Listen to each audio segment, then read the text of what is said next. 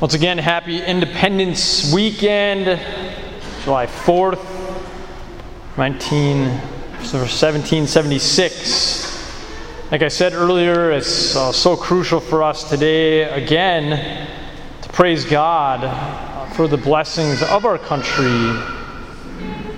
Once again, the opportunity to be in our church, in our house, in our family of St. Thomas Aquinas and St. Columban, and many of your visitors here from your churches back home, that we are safe, that we can have Mass, we can listen to God's Word, we can come to receive Jesus' body and blood. That is not the same around the world. Take some time today and just think of all the other ways. Yes, we have sins in our country. We have so many blessed things like this. Religious freedom is one of the most important parts of why we started it in the United States. And today, we've heard over and over that I've talked about kind of a few different words: COVID, racism, violence, and also just the chaos that's going on. And today I want to speak against those words that we've heard a lot over and over and over again, but to hear of what God has said today. And I think it's unbelievable every day, every weekend, how crucial God's Word comes to us from Him, not just humans. So first in Zechariah, well, that was about 600-700 years before Jesus was born on the planet. And what did Zechariah prophesy through the words of God? Rejoice heartily, O daughter Zion. Shout for joy, O daughter Jerusalem. See, your king shall come to you. A just Savior is he, meek. And what a connection on this 14th Sunday in Ordinary Time, which is ordinary season, with this weekend being July 4th for our country, the United States of America. What Jesus came back then was thinking that a Messiah was coming from Zechariah for what? And what is one of the most hardest parts of our country in some ways? People that have power, that are rich, that are in charge, and don't care for people on the fringes. And again, what did he come from after Zechariah several centuries later?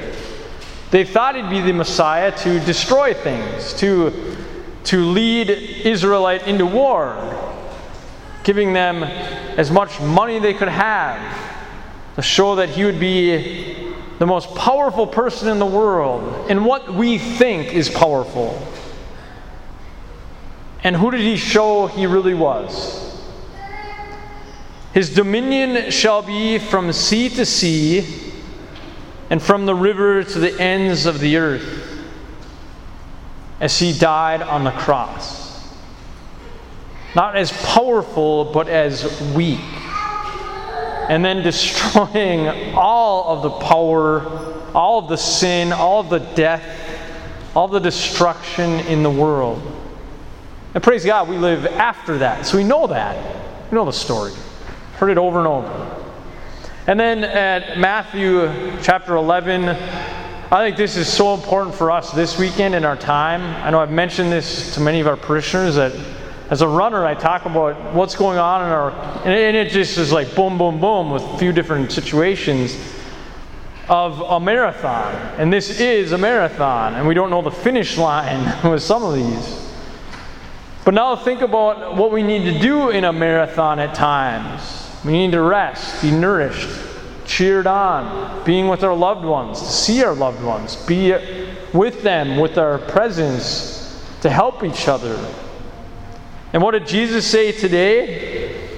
Come to me, all you who labor and are burdened, and I will give you rest. That's what he wants to have.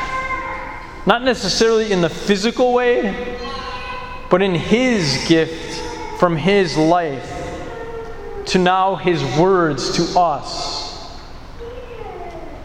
Because many of us have been and still are and are right now who are laboring and are burdened.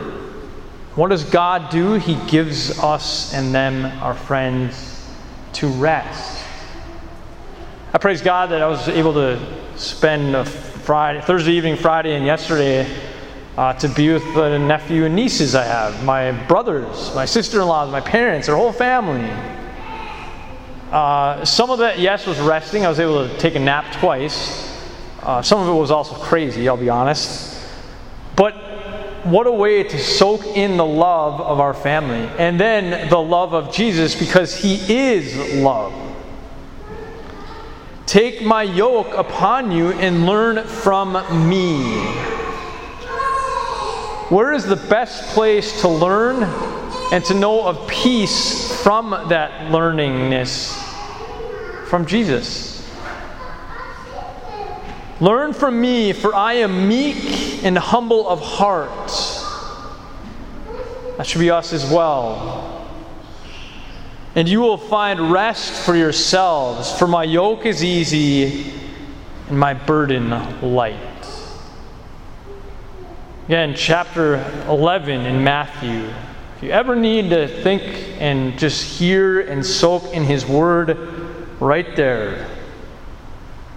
Because his burden is light, and he wants his yoke with us to be easy. So Jesus Christ, on this weekend of this liturgical weekend and our country weekend, to know that God is the one, Jesus is the one to show us peace, rest, and true love as he is truth.